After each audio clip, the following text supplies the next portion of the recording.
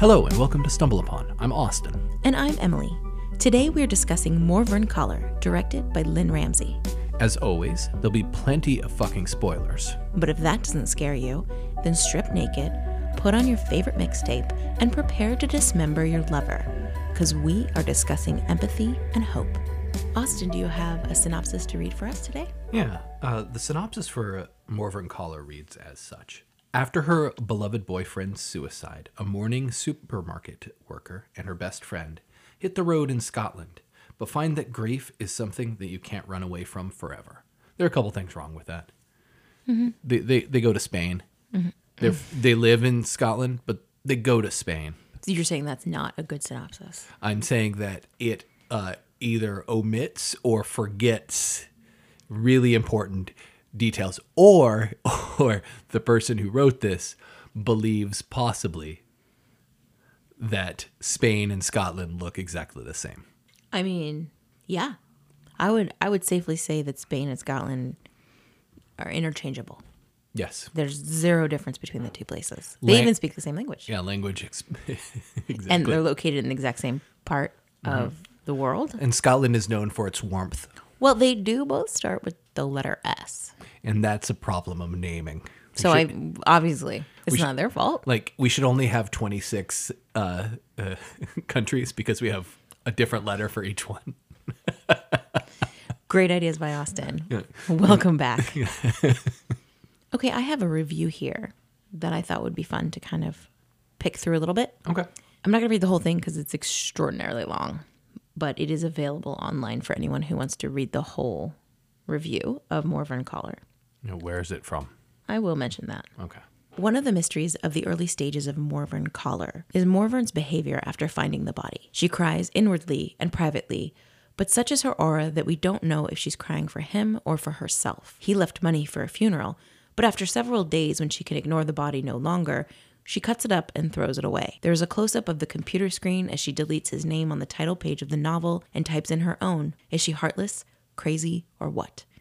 I think the answer is right there in the film, but less visible to American viewers because we are less class conscious than the filmmakers. Morvern lives in her boyfriend's fairly expensive and comfortable Glasgow flat, but still works at the supermarket. If they were truly a couple with a future and had been together for some time, isn't it reasonable to expect that she would no longer be holding on to that job? My guess is that their relationship began fairly recently, based on sex between incompatibles and fueled by a lot of drinking, and that by killing himself, he was, from her point of view, shown how unimportant she was to him and how lightly he took their relationship and his life. When a younger person who is not dying or in unbearable crisis commits suicide, it is often an act of selfish, unforgivable egotism.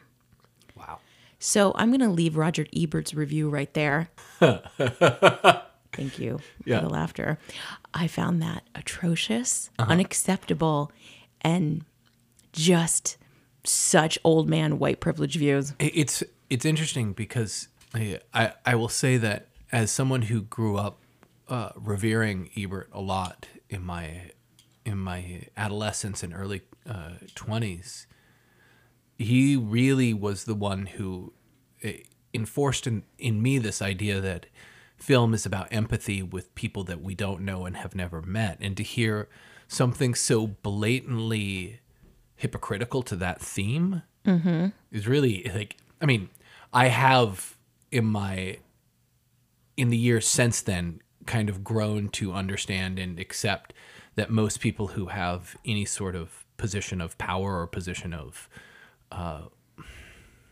who have a soapbox to talk on generally, and this is obviously also generalization, generally don't find nuance or can't find a way to articulate nuance in a way that is acceptable or understandable to the masses. Like a review, as we kind of talked about in other episodes, is an impossible thing to do because you're, as a reviewer, especially a reviewer on deadline, you have a specific amount of time in which you can talk about something and then print it out. And usually you're thinking about your first thoughts, which is really true in this article when you read the whole thing, because he gets the timeline all messed up.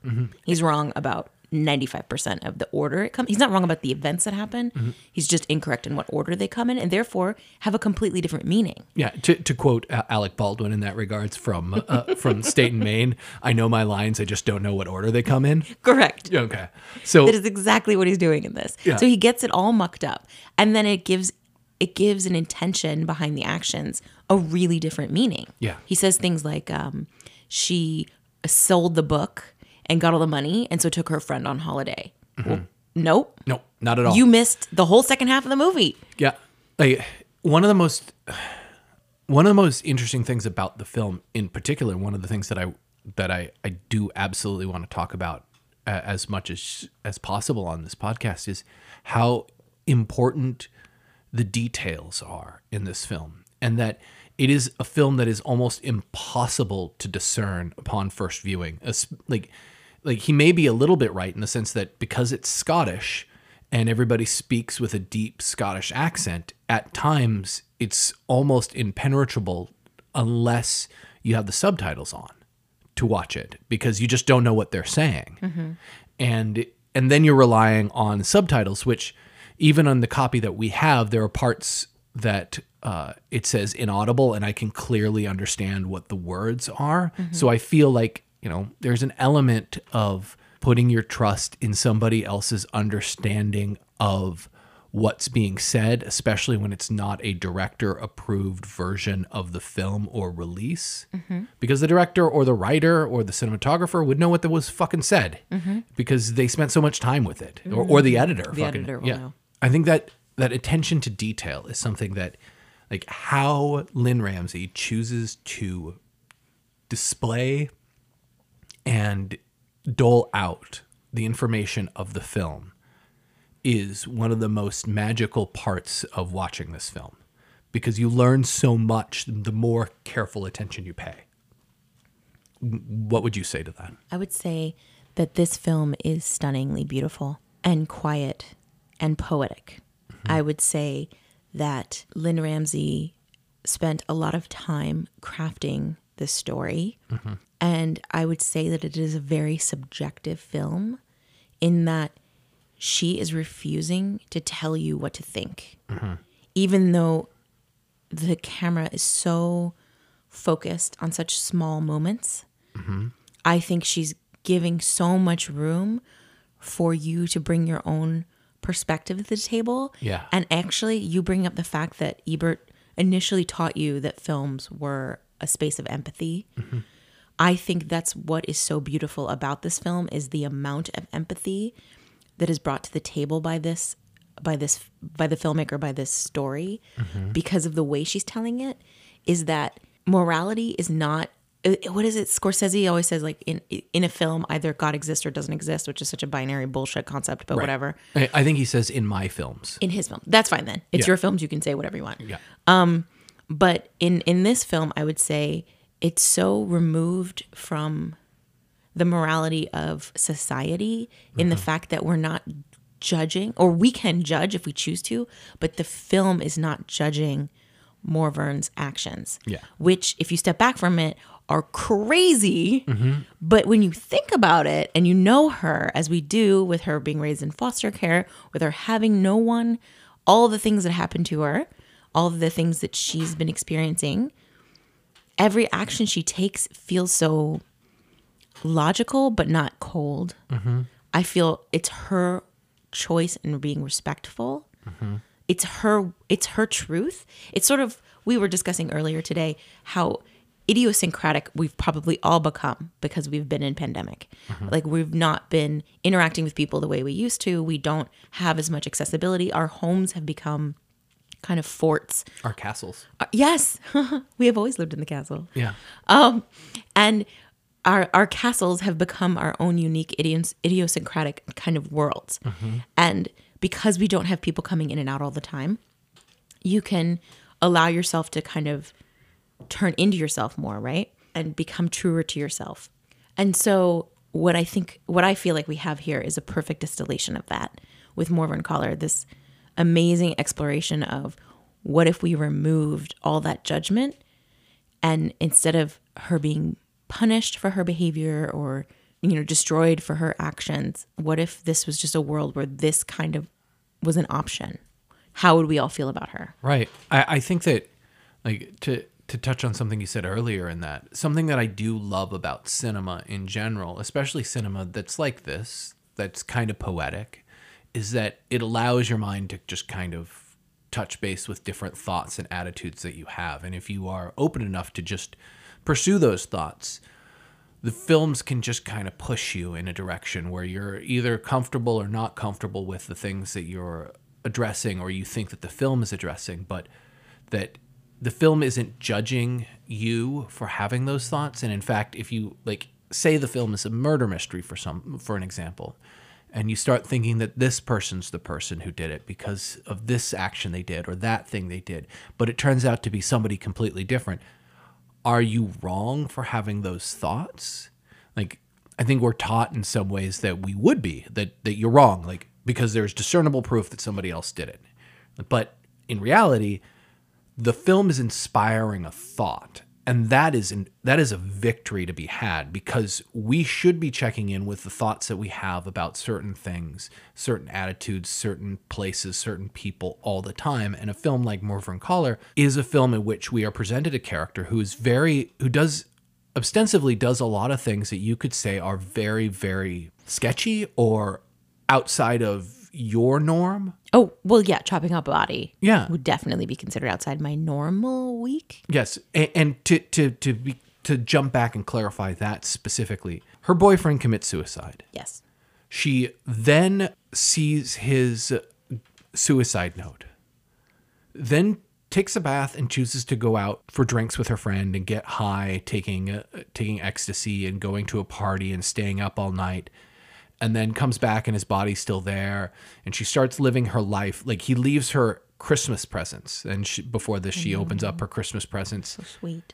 And, like, all these actions accumulate to almost feel like she is a horrible, heartless human being. And yet, I feel like Samantha Morton's performance and the character of Morvern is so empathetic. Mm-hmm. And that I think the last moment of the film, which is covered by the song Dedicated to the One I Love, is a suggestion of how Lynn Ramsay feels about Morvern. I think that the whole film is dedicated to her and to people who find themselves in extraordinary positions that are impossible to answer with what is the binary narrative of most Christian societies. Mm-hmm. I think that when Morvern chops up his body and takes it to a field and buries it, which, by the way, is a common motif in Lynn Ramsay's films. Joaquin Phoenix's character in You Were Never Really Here does the same thing with a body, with his mother's body in a lake.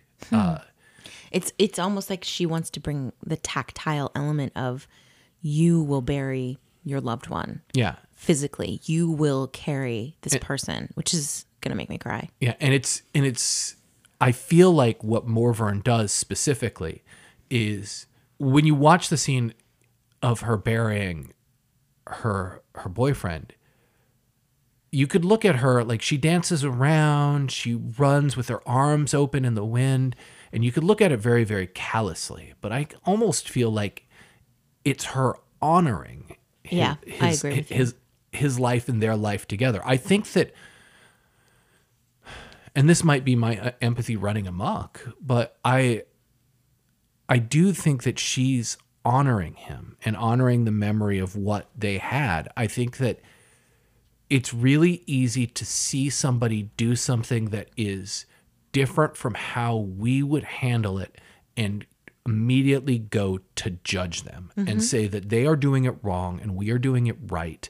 And because of that, we have the answer and they have insanity. And to me, I think that, like, it doesn't get far from like folk horror, the honoring of this body, this person, taking it to the ground, burying it. And you could say, yeah, well, she chopped the fucker up. How the fuck is that honoring it? Well, yeah, He also kills himself in her apartment in the apartment they share and leaves a fucking note on a computer. Yeah, he leaves her to pick up all the pieces on her own, Yeah. knowing her lack of resources. Right. Now, he does leave her the money. And first off, I want to say, like, the thing that I hate most about Ebert's review was his callous dismissal of suicide. If somehow you're young and you commit suicide, you're an egotist. Yeah. So I just want to say out there, go fuck yourself, Ebert. Yeah. Go fuck yourself for thinking that and saying it. You mentioned the folk horror element of physically burying the body, of her being respectful to her boyfriend, who is referenced as him in the whole movie, other than you saw his name on the screen for the book, but otherwise nobody ever says his name. We don't know we know his name is James, but we don't know his name is James, which is really interesting. So this review pisses me off so much because it is so dismissive of so many elements that are just, as you said, different than the societal norms. She is honoring him in a way, I think, profoundly honoring him by taking him someplace beautiful. She had to go pretty far, carry him on her back herself really far, and with a tiny little shovel, dig a grave. And I thought was incredibly honoring in her way. She talks to her best friend about how her foster mom is buried on the island over there across the lake. Yeah. And so you get the sense that maybe this is how she learned how to respect the dead and bring them to someplace beautiful. And so she's also staring at his bank account, thinking about his funeral, and he has 3,000 pounds in there, which is or almost 4,000 pounds, which is a fuck ton of money when you're working as a shitty grocery clerk with no future ahead of you and no support system. Yeah. And I could see her being an incredibly practical person, going, what she doesn't even know. If she'd already researched, we have no idea if she's already researched how much it costs to bury a person. A fuck ton, by the way, if anybody's wondering. Well, if she's already buried her foster mom, she might already know. She might already know. This is okay, good point. Yeah, and those are the type of details that are really fascinating upon watching the film multiple times. It's just layered in. Yes, exactly. She may be paying off the debt of that burial right now. We don't know. Yeah. And I love that Lynn Ramsey doesn't tell you every fucking detail. She just puts in those little pieces. It's in a lot of ways, like there's a really wonderful essay about Lynn Ramsey on YouTube by Tony Zhao and Taylor Ramos. And one of the things that they talk about is they have in the essay is Lynn Ramsey talking about Robert Bresson. And Bresson was famous for believing that the actors are models and shouldn't do a lot and should just do the action, and then the audience will impose their feelings upon the person, and that will be a greater experience for the audience than just if they are told through the emotional output what they feel. And I think that in some ways this film is an incredible mirror in that regards. It allows you to look at yourself a lot of times. And if you spend a lot of time with this film and watch it over and over again, like we have in our life, it's a film that I come back to probably once a year and watch. And that might say a lot about me, but I don't really fucking care. But like, it's a film that holds the mirror up and allows us to go, okay, so why do I disagree with this? Why am I judging this person? When they are obviously in pain, when they are obviously somebody who has empathy and humanity within them and flowing through every part of them, why am I judging this portion? Why am I judging this element that they're choosing? What is going on? What is it about me that says that this is wrong? This is her, I would say, or rather, would you agree that Lynn Ramsey likes to put the audience into a position of questioning their own moral compass? Yeah. Let's talk about Kevin. Yeah, let's talk about, we need to talk about Kevin. You Were Never Really Here. Like, her first film, Ratcatcher, it's either Ratcatcher or one of her short films that co-stars her sister or daughter. I'm not exactly sure, but half-ass internet research. But she's like, and the girl is really young and put into sexual situations, and there's an element of sexuality as a subject, not an object, to quote an essay I recently read. that sexuality is a subject. It's not an object. It's not something that we just look at and ogle at. It's a subject which we should mine and communicate with and talk about, because it's a really fucking hard conversation. And like thinking about all the sexual situations in Morvern, like, could be perceived as sexual, like the way that we in the West, in our puritanical manner, view it, like the scenes with the Morvern and her best friend in the bathtub together, nude. That there's an element of people who'd be like, "Oh my God, they're two women naked in a bathtub. I wonder what's gonna happen." You're like, they're taking a bath, motherfucker. Same with Desert Hearts. Yeah, they're taking a bath. Like there isn't sexuality to this moment necessarily. That's saying more about you and how you view things than what the film is saying about itself. It's asking a question and you're answering it very specifically. And like even the sex scene in Morvern, with Morvern and possibly her dead partner, or possibly somebody that she met, that she just meets on her vacay in Spain. Like, yeah, I think it's her dead partner. I think it is too, but it's never like a lot of things in this film, it's necessarily unanswered. And so like, even that scene where they're laughing and crying, but it starts with him saying, "My mom just died," and her saying, "I can tell you about my mom's funeral." And then the rest of the scene plays out, and it ends with them fucking and her crying and laughing and all sorts of emotions. And all those sorts of emotions are so fucking earned by that point of the film. And that scene in specific is just straight up incredible because of what it is. Like, I don't know what to make of what she's envisioning, and I don't really care that I don't. I really just appreciate the fact that she's that we get to see it, that it's incredibly honest and human and beautiful. Grief is confusing and fractured. And I feel like that's what Lynn Ramsey was doing in the scene with the maybe ghost boyfriend, is exploring the fractured feelings of grief. Her goodbye to him, whether it's actually him or just somebody else, but I feel fairly certain it's him. Yeah. But her goodbye, her last moments, all that emotion that's tied in. Yeah.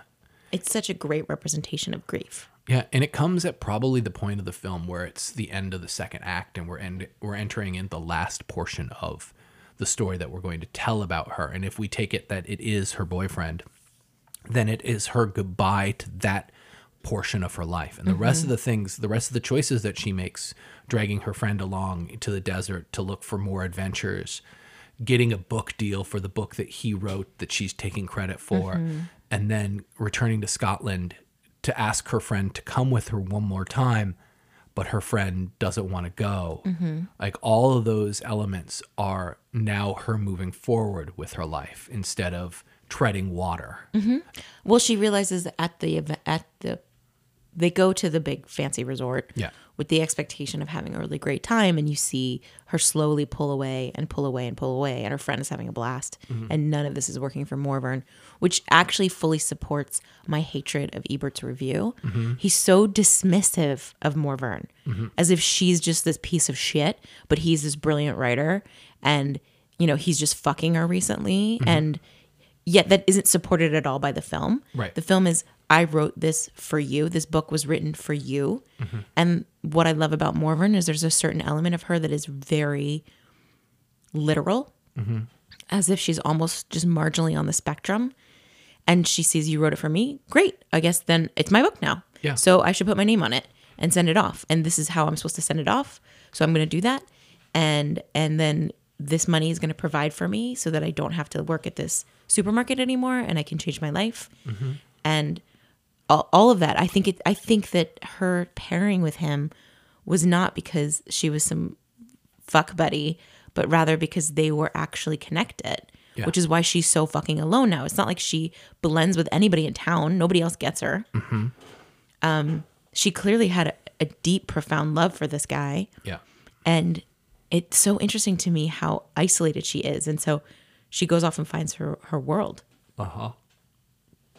She's a total badass. She's a total badass. And I would also say that all the things that are said in that review that are meant as derogatory towards Morvern don't have to be. Like, so what if they just started dating? So what? Like, what does it actually fucking matter? Like, what is it? Why is any of those fucking things important? Also, like, why would she not have a job just because she's dating somebody? You sexist piece of shit. Right. But like the point is for me, the point is, what the fuck does it matter? Everything that Ebert says in that review is a really good reflection of his state of mind and not really a reflection of Morvern in any way, shape, or form.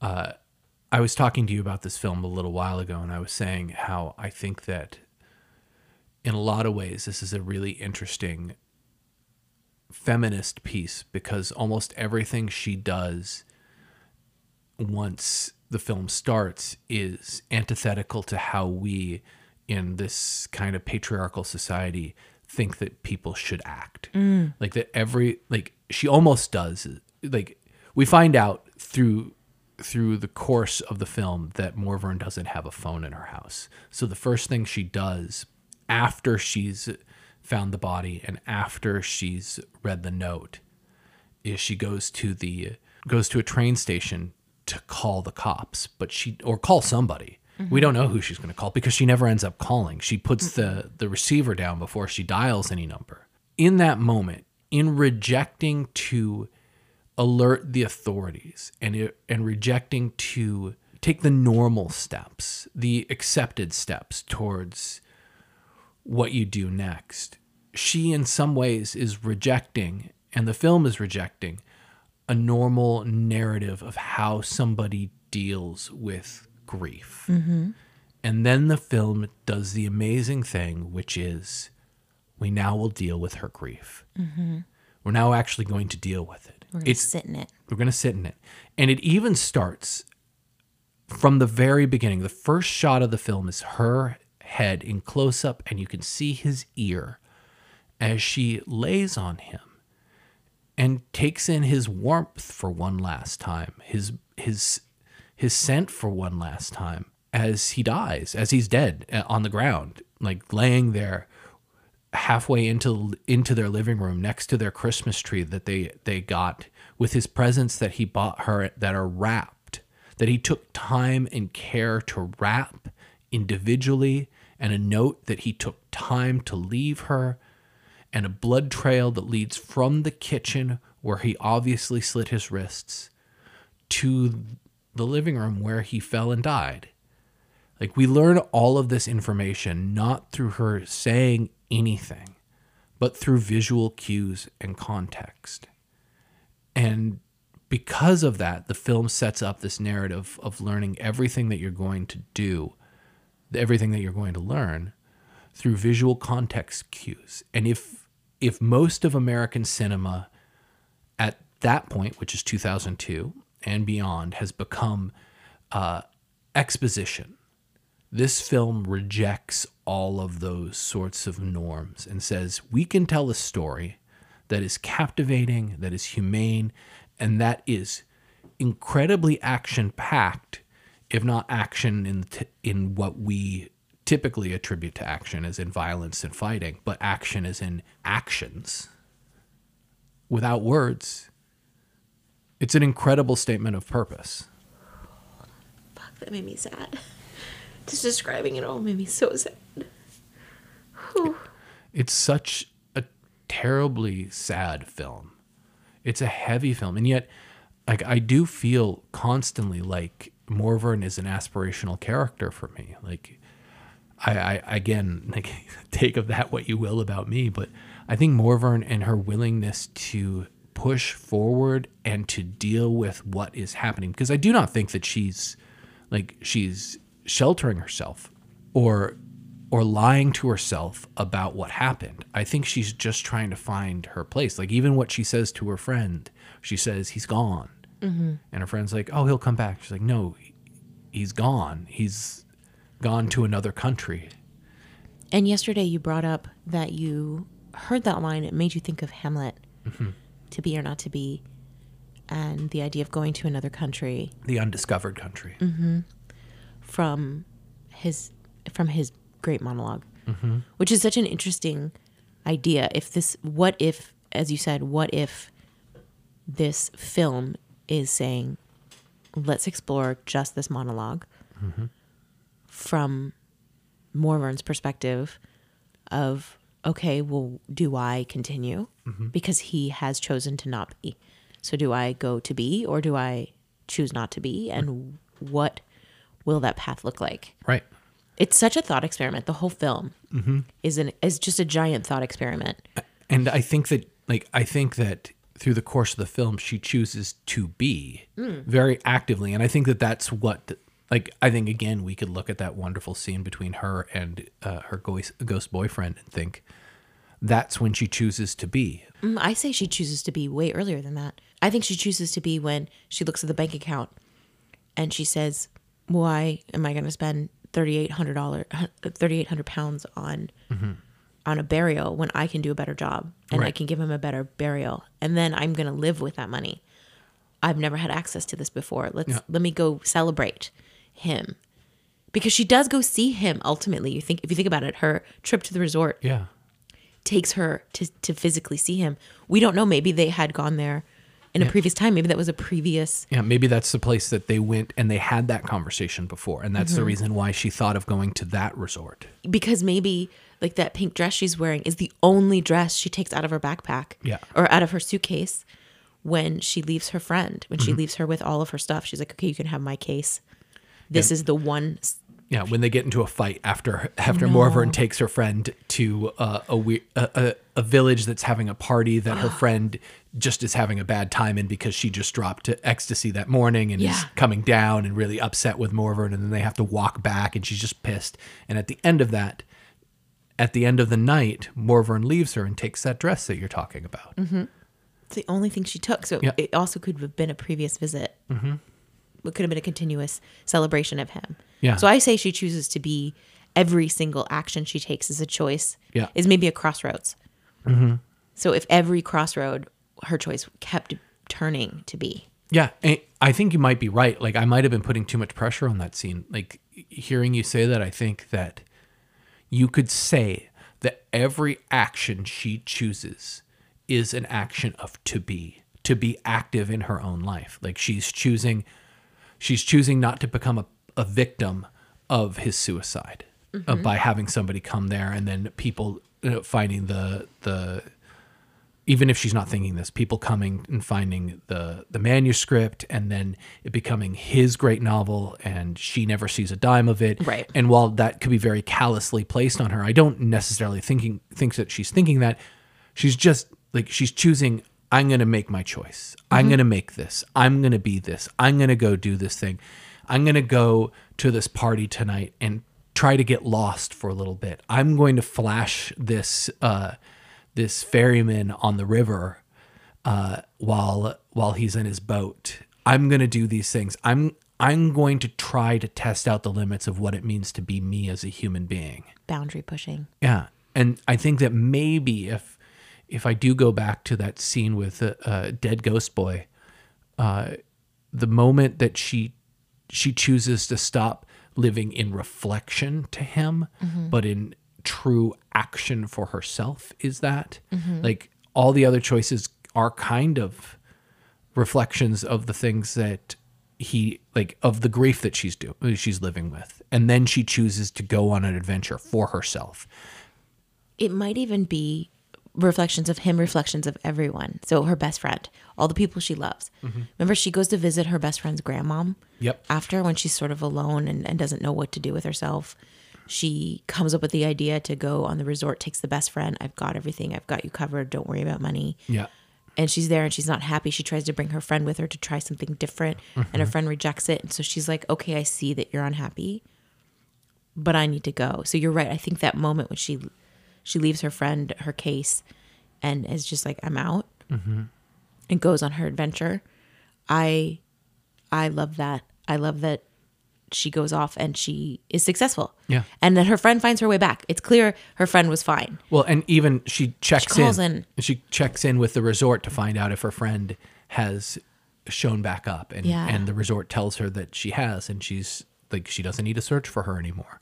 Like she makes sure that her friend stayed sexy and didn't get murdered. Like, Always ideal. Yeah. So she does a whole bunch of she's even if you view Morvern as an unlikable character, she does so many things throughout the film that are kind to the people around her. Absolutely. That it muddles the water. It makes it so murky. Like, it makes her more human, because we all do shit that we realize that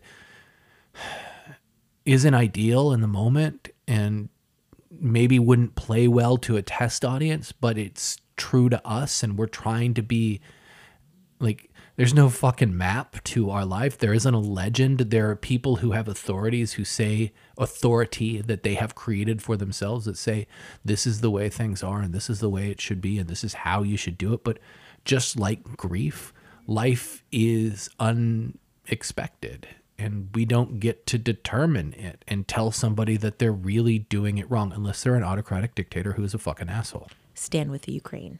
So I think Lynn Ramsey tipped the hat that Morvern was an incredibly empathetic character by that very first scene you described, when she goes to the train station to call the authorities or someone. Yeah. To call someone, and doesn't, but then is still sitting there contemplating what she should or shouldn't do, and then instead chooses to answer the phone. Yeah, and a phone call comes. And the phone of the stranger calls, and she takes the moment to chat with the stranger and then comfort the stranger and say, I'm sure she'll be okay.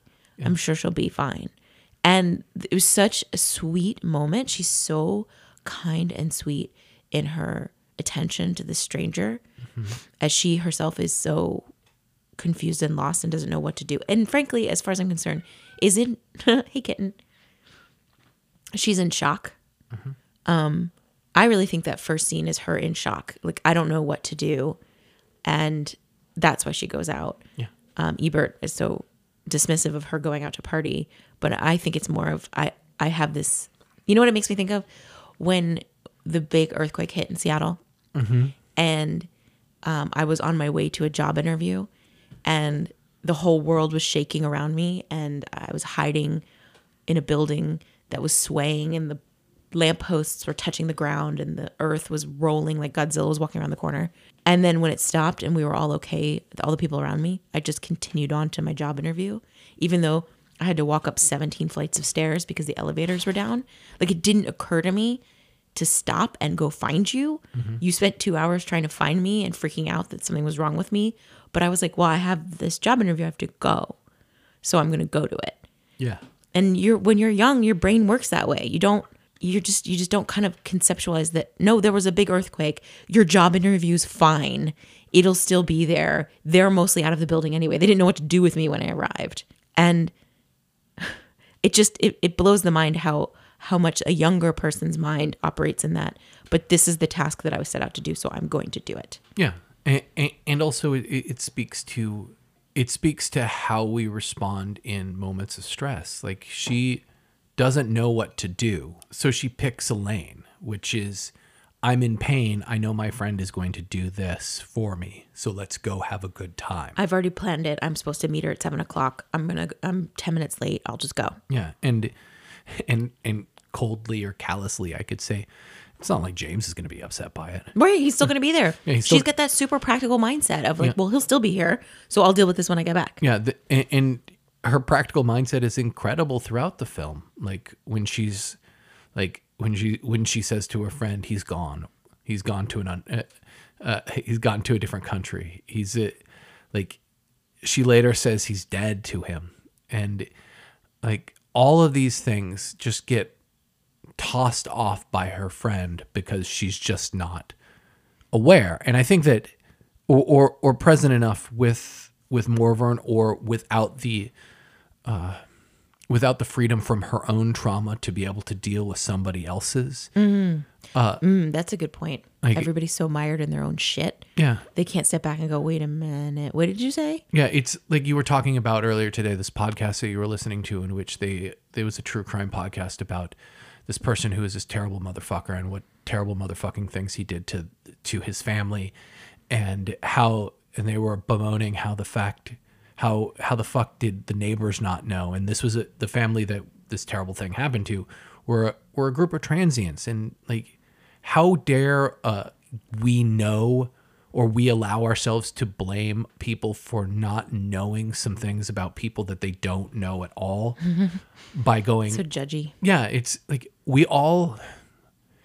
it is really fortunate. I will say this, and maybe this is a clearer way to say it. It is really fortunate and lucky when you are in a community of people who are aware and present enough with you to notice when something is going wrong for you, and that you're in trouble, and that they have the wherewithal and ability themselves to look at that pain and trouble that you're in and offer up their sincere condolences to you. And actual support Yeah. to be useful.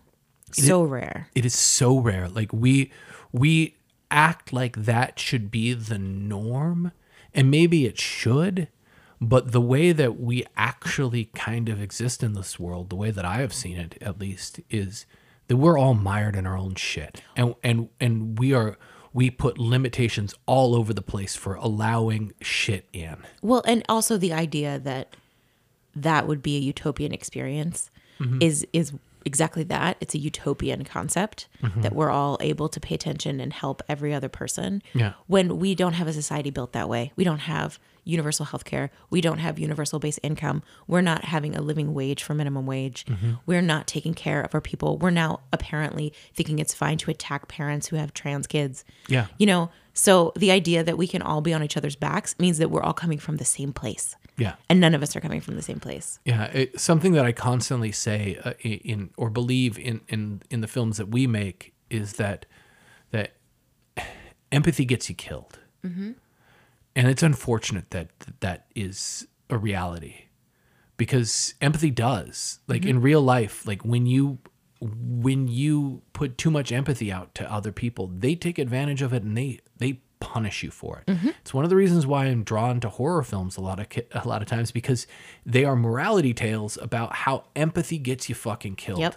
Like when somebody calls out in the night, and there's a killer out in the night, and they're like, "Marcy, is that you?" And we all in the audience go, "It's not fucking Marcy, you fucking moron. They're gonna fucking kill you."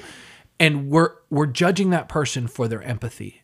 And we're punishing, and we're like, of course they're going to fucking get killed. They're looking out for this person. You're like, wait a minute. They're looking out for a human being. Right. Like, isn't that fucking tragic that we're now looking at them going, they should be fucking killed because of it, or they deserve this fucking death that they're going to get? Like, empathy should be treasured, and it is not. And valued. Yeah. It is a precious commodity.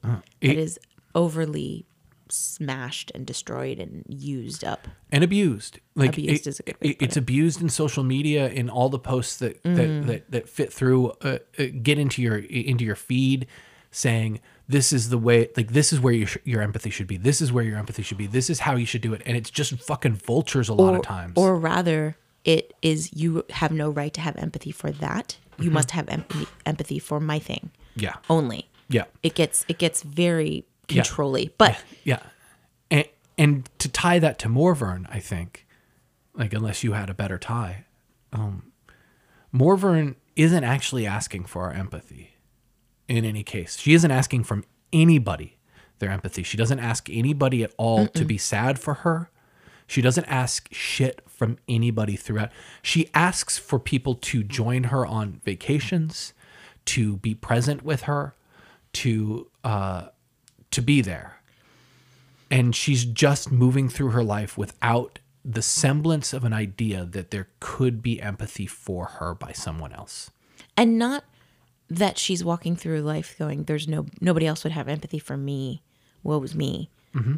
But rather that has probably never been offered to her beyond maybe her boyfriend. Right. And so she's just doing her shit. She's handling her shit in a very different way. It's an incredible thought experiment. Yeah.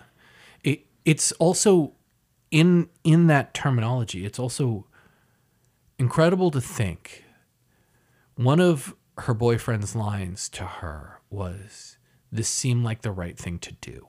Mm-hmm. And you can look at that and think of it as very, like, in a very dismissive way. But you could also look at that and say, and I think that it's worth at least exploring, if, like, in my mind, it's worth exploring the idea that maybe that's something that means the world to her. Maybe she understands that. This seemed like the right thing to do. Like, And so she does that for herself. right. And, like, it seemed like the right thing to do, like, to end it, to cast in with No More Dreams. Like, it seemed like the right thing to do. And she does, as you just said, does that with everything. It seemed like, go on vacation. It seemed like the right thing to do. Go back to Spain or go on a different trip. It seems like the right thing to do. Put my name on the top of the manuscript and not have to work 26 years or 36 years, whatever number she gives, at this 39 years to get a pension. At a pension. Yeah. Like, And that shitty grocery store. yep. Like, it seemed like the right thing to do. And while I'm not trying to suggest, like, I condone any of her behavior. No, we're not saying go chop up your dead boyfriend. Right. But it is such a worthy thought experiment. Isn't that the point of art? Yeah. We're not condoning any behaviors. We are just exploring what if you put a character into this position, what happens? And I just think that's the point of art. It's to explore ideas and to have you explore the ideas as an audience member and think it through and ask questions, as you said earlier. Don't just accept everything at face value because societal norms have made it so. Yeah. How else are we going to make change and evolve? Yeah. And why not put ourselves all in a really uncomfortable position of watching this young girl all by herself chop up her dead boyfriend's body Yep. and burn pizza at the same time? Yep. One of the things I also really, really love about the film is the cinematography. Yeah. It's so beautiful. It's intimate and fluid. It's close up without being shaky handheld. Like, even though I think that a lot of it is handheld. I do too, but it's not that annoying Born Identity, like epilepsy while filming this type of thing. Yeah. There's so much time spent looking at Morvern look at things. And again, this is a quality of both Lynn Ramsey and Samantha Morton and the cinematographer and the editor and everybody involved, finding a way to be captivating while just watching somebody look. It's unbelievable. Yeah. What it is to me is it has notes of Francis Bacon and Caravaggio. Yeah. You can just see some of the Renaissance paintings reflect it into the choice of shots in the lighting. A lot of it there's a bunch of it at night. Yeah. I just really love the exploration of frame setup. So when we shot Citywide, our movie coming out soon, you might have heard us mention it before. And if you haven't, check out the link in our show notes to watch the trailer. But when we shot Citywide, I was watching a lot of Hong Sang-soo, director from Korea whose work I love and you love. And his work is very much a plop the camera down in one spot and let the whole scene play out in front of you. It's a very simplistic type of filmmaking, of shot setup. And it really works for his stories. It really, really works. And so a lot of that was very influential for me in terms of us shooting Citywide because it was such a big film. It was 17 characters and so many people, so many bodies to be moving around set. And we come from a theatrical background. And so a lot of the shots were done very theatrically, a lot of one-ers on purpose because for you, the influence of Spielberg, I would actually, Spielberg is an influence, but I would say like Kurosawa and a lot of the Japanese filmmakers of his era are more influential to me. Like Spielberg's, the way to Spielberg's crown is not something that I would like to take up, especially his more schmaltzy stuff. Oh, I agree with that. But he does do a good one-er. Yes, he does. So we have a lot of influence with that, with especially Hong Sang-soo and the way we shot. But watching Morvern Caller this time, it just was like, okay, yeah, this is what I want to do for our next film. Yeah. I want to play with that shot. Okay, my favorite shot in the whole film is when the girls are going up the stairs with the suitcase because they're moving in, her best friend. Yeah. And they drop the suitcase and it goes back down the stairs and they're giggling. But just the whole shot is from above, as if we're a neighbor watching them move in. Yeah. And I love that shot. It's so funny. And just the creative ways that Lynn Ramsey gets her camera into places Yeah. allows us to know this is a film only. It can only be done as a film. Yeah. My favorite shot is the last shot of the film, the actual last shot of the film. And it's like it's a it's the only shot out of the repetition of the dance club, because there's two shots of the same dance club with different music playing. One is aggressive when she is not looking forward to being there anymore, and one is the dedicated to the one I love. And the last shot of the film is a shot from a different angle of her throwing her head back into the side. The camera seems to be over her shoulder, perched higher up, like 3/4, and she turns with her mouth open, and it's just like maybe like a 10 frame long shot from black to black. Like there's a little bit of her face in between, and it's just, she looks like she's happy. And it's one of the few times that she looks like that. And it's just a brief shot. Like it's so peculiar because I don't feel like we've ever been in that location with her in the film up to that point. No, I love that shot too. You're right. She does seem happy. She's got her earbuds in. Yep. And she's just like, she's listening to the music that he left her. Like James makes her a mixtape of all the songs, and that fucking album sounds great. But it's just a song that she's jamming out to of his choosing while she's on her adventure. I love that the whole score is the mixtape. Yeah. So it's implied. Yeah, no, the whole score is his mixtape that he made to her. Yeah. I also love that all the gifts he gave her were a hug. Is the big jacket, Yeah. and the music to listen to, Yeah. and the fire, Yeah. to keep her warm. And I just think that's such an amazing collection of gifts. Yeah. It's to warm her heart and to warm her spirit. Yes, and so proof yet again that this was a relationship that understood each other. Yeah. Like, he might not have been able to go on for his own reasons, but he didn't want her to follow that path. No, he gave her all the resources. He gave her his life, his record collection, which is what multiple people comment on about he left his record collection, like when they think that he's just left her. Right, and I couldn't believe that he would leave all the music. Yeah. And that's the one thing she comes back for. Yep. She comes back and grabs her suitcase and fills it with his music. Yep. And then leaves town Yep. after checking in with her friend, trying to get her to come with her. Yeah. Oh, there's so many. Do you have another scene that's your favorite, or another scene that you loved? I love their bathtub scene together after they come back from the party, and they stop at her friend's grandmother's house. I love the grandma. And the grandmom tells them to take a bath, and they're in the bath together. And I just love how the information is doled out in that scene, that Morvern finally tells her friend that he's gone. And she's like, oh, he'll come back. Like, she has just nothing but platitudes. But at the very end of the platitudes, her friend says, is it because of me? And it doesn't really register on Morvern what she says, because Morvern is still in shock and thinking about all the terrible things that have gone on. And then her friend gets out of the bath and is like, basically, you need to rest. You look tired. But we find out later that her friend had a one-night shag with Morvern's boyfriend, and that her friend feels incredibly guilty about it.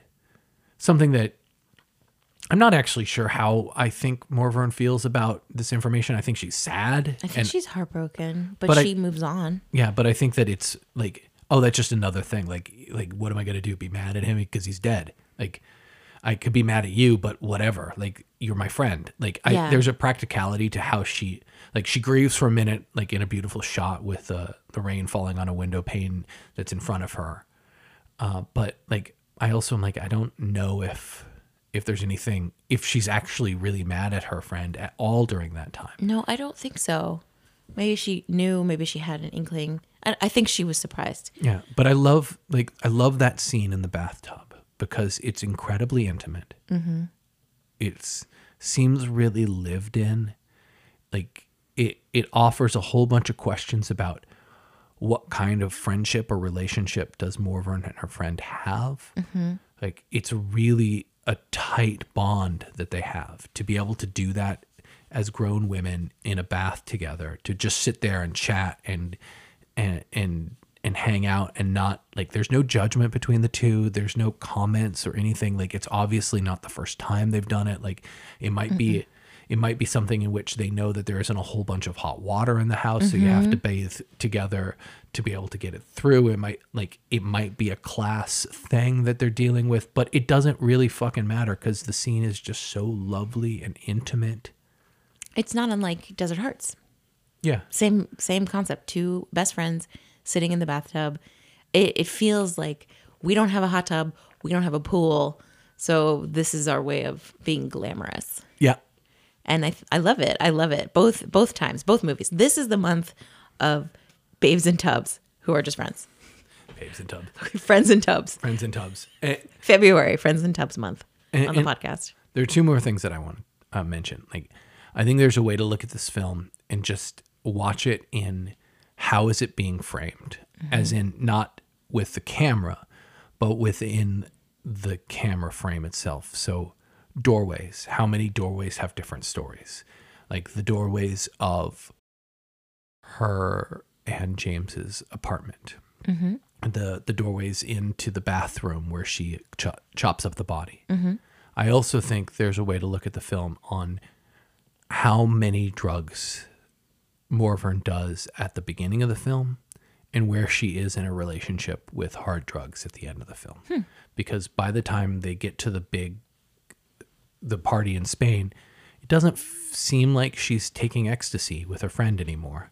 Like, she's like, there are, again, and what I mean by that not is that, oh, as a moralist, oh, she's stopping taking drugs. I think that this is a change that's happening. And these are the ways that Lynn Ramsey has chosen to show that change happen for Morvern. Her evolution. Exactly. So I think that's what I mean when I say her alteration with her drug use. Like, there's a way to watch the film and see her change, not through her saying I'm changing or having a big tantrum scene or like a intervention. Or even like a typical Oscar scene where she says something and she means it and everybody knows that that's how she's selling for the Oscars. Like there's just she just starts changing, because that's how changes happen. They happen incrementally, where people who aren't paying attention don't notice. Almost imperceptibly. And then you're somebody new. It's like shedding your dead skin cells. All of a sudden, you're someone new. Or you just chop off your finger. Yeah. Well, Emily knows all about that. Ta-da! 3 thumbs. Whoops. I think my favorite scene, I don't know if I can say I have an absolute favorite scene. There's so many good ones in this movie. But one of my favorite scenes is her burial of her boyfriend, is being out in nature, of her picking someplace so beautiful, of carrying him that whole way herself. And then the time she spends after in that space and seeing the buds sprouting on the trees and the bugs in the earth digging around, the beetles and the worms and everything. And how life is continuing. Yes, this idea of the cycle of life, but also we mentioned earlier folk horror, the idea of returning to the earth, of actually physically being part of it. She's putting him into the earth. She's not using a big gigantic digger to dig it out. There's not a company that's been hired to do it, to remove all of the experience of death. Yeah. It's a very physical manifestation. Well, it's not even a physical manifestation. It's a very physical act that is a direct, indirect contact with both death and life. And I think it's really stunning Yeah. in her exploration. I mean, fucking Lynn Ramsey destroys it. It's so good. She's so good at it. Yeah. She's so good. I think the second thing that I want to say is that what you mentioned before with Every Frame of Painting with Tony Zhao and Taylor Ramos and their discussion of Lynn Ramsey, she said in the video that when there's a lot of stuff happening on screen, bring out the sound. Mm-hmm. And when the picture is minimal, bring sound back in. Mm-hmm. Don't compete. Mm-hmm. Don't have both things happening at the same time. And she knocks it out of the park in this film. Yeah. There's so many moments of quiet. And that's why it feels so poetic to me. You have so much time to reflect as you watch this film and bring your own ideas to the table. And too often in cinema today, I find filmmakers are force-feeding you a perspective, and you don't get a chance to just sit in it and kind of be yourself within it, or come to the table with your own ideas and just sort of explore it. Yeah. Lynn Ramsey's like, oh, you better come to the table with all your ideas because I'm going to give you so few of them. Yeah. Which I love. It makes me think that poetry or art is like true versions of this is the piece of art or poetry or whatever, film, and us, and the art is actually the space between those two where the interaction takes place. Mm-hmm. It isn't like poetry on a page is just words on a page. And then when somebody reads it and gives it meaning, it isn't them who's giving it meaning.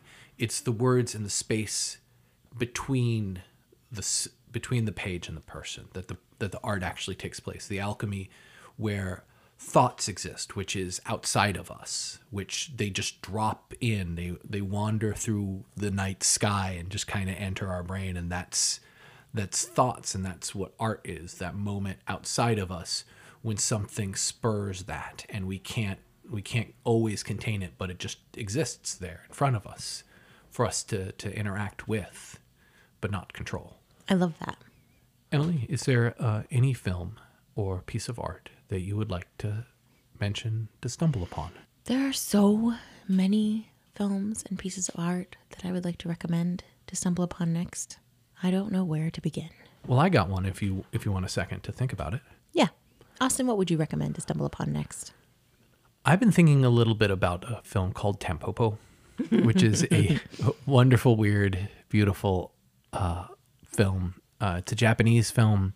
It's about a woman who tries to start her own ramen shop. It's a food, sex, comedy with a whole bunch of Western stylings. It's an incredible, absurdist thing that gives me a lot of comfort in times that I feel unsettled by the world. And where we are right now, I feel very unsettled. So watching a film that accepts the absurdity of life and says that it can be fun and can be a little bit joyous is something that I look to in this moment to just kind of exist within and remember my own sort of humanity. I love that recommendation. Tampopo is amazing. Yeah, it's so weird. The egg sex scene. The eggs are very weird. It makes me uncomfortable. It's unsettling. It gives me the feeling that you get when you think of ASMR. Giving everybody ASMR right there. Ooh, it just freaks me out. Unsettling. Uh-huh. You mentioned earlier that empathy kills. Mm-hmm. And so it made me think, and I apologize if I've recommended this for Stumble Upon before. We really should make a list so we can keep track of what we recommended. No, we shouldn't. We should make the same recommendations episode after Every episode. week we recommend to Stumble Upon one movie. Yeah. We're really into this one movie. This is a great movie. We'll see if we can. National Treasure, starring Nicolas Cage. And John Voight, an asshole. I love that movie so much. It's great. It's stupid. It's so bad. I love it. All right. But the movie I'm actually going to recommend is You're Next. For a film that definitely shows that empathy kills. In this one, at least you get to kick some fucking ass. Yeah. So if you're looking for a slasher with a fucking badass lead, Yeah. I would recommend You're Next. Who's it directed by, Austin? Adam Wingard, who did The Guest. Yes, The Guest, which we talked about in episode 3 of our podcast. So if you haven't listened to that, go back and listen. Definitely watch The Guest with Dan Stevens. He's amazing. Amazing. Especially if you're a big fan of Downton Abbey, this movie is just for you. And The if Guest. if you haven't seen the incredible meme of the British newscaster trying to ask Dan Stevens what it felt like to win the part in The Guest, in the most awkward phrased manner, and Dan Stevens just giggling. It's such a good one. You should What really. did she say again? She asks him how it felt to beat off a whole bunch of men to win the part. How many men did you beat off to get the part? Did it feel great beating off all those men? He's so cute. He's like dying of laughter. And she's like, "What?" Oh, that was such a good moment. Oh my goodness. Yes, definitely. Definitely watch The Guest if you haven't. Yeah. But do also watch You're Next, which is excellent. And what else should we recommend this week? I don't know, because the beginning of the movie of More Than Color starts with suicide. I just have to recommend the writings of David Foster Wallace, who is another person who experienced suicide. Unfortunately, was in a lot of trauma in his life, mental health issues. But his writing is incredible, especially his shorter works. Infinite Jest is a bit of a beast, and one I haven't been able to completely tackle myself. But his short works and his interview, The Last Interview, is what it's called. The Last Interview, and it's David Foster Wallace's interview, is just an incredible piece. It's called The Last Interview and Other Conversations. It's Melville Publishing, Melville House Publishing. Oh, right, when we were getting that subscription in Millville. Yeah, So yeah, I highly recommend the writings of David Foster Wallace. yeah. It's just, he's such an incredible, empathetic, big hole in his heart kind of writer. Yeah, he has a really good essay on Lost Highway by David Lynch, which for me, like, I remember when Lost Highway came out in cinemas, and that was a really important film to me for a long time. If you are feeling sad after watching this movie, I think the next thing I would recommend is watching Twin Peaks, Yeah, because Agent Cooper makes everybody feel better just in the first season. yeah. And last week was Twin Peaks Day. Oh yes, that's right. Yeah, So yeah, let's all recommend everybody watch Twin Peaks. Yeah. Because Agent Cooper, yeah. some damn fine pie. It's a damn fine cup of coffee. I love it all. Okay, on that note, thank you for spending time with us today. Yeah. Have a lovely afternoon, day, evening, morning. If you are a crazy fucking person who are listening to us talk in the morning. Yeah, why? well, maybe because you're having a cup of coffee and you know this is the best way to have a conversation, which is movies and coffee. Yeah, then maybe that's the case. But as always, you can find us at Fishtown Films on Instagram and Twitter, though we're more likely to respond to you if it's on Instagram than Twitter, Yes. only because we're very bad at checking Twitter. Yeah. We will be posting in our stories the next movie that we're going to be discussing. You will get some behind the scenes of our post-production of Citywide that we're still working our way through. Hopefully the movie comes out sometime in April or May. Yep. Otherwise, slide into our DMs, give us some recommendations. We hope to hear from you. And if you're working on anything yourself, feel free to share with us. We love to catch up and see what everybody's up to. Yeah. Art is a conversation. Always. So thank you for stopping by, and we'll talk to you later. Cheers. Bye.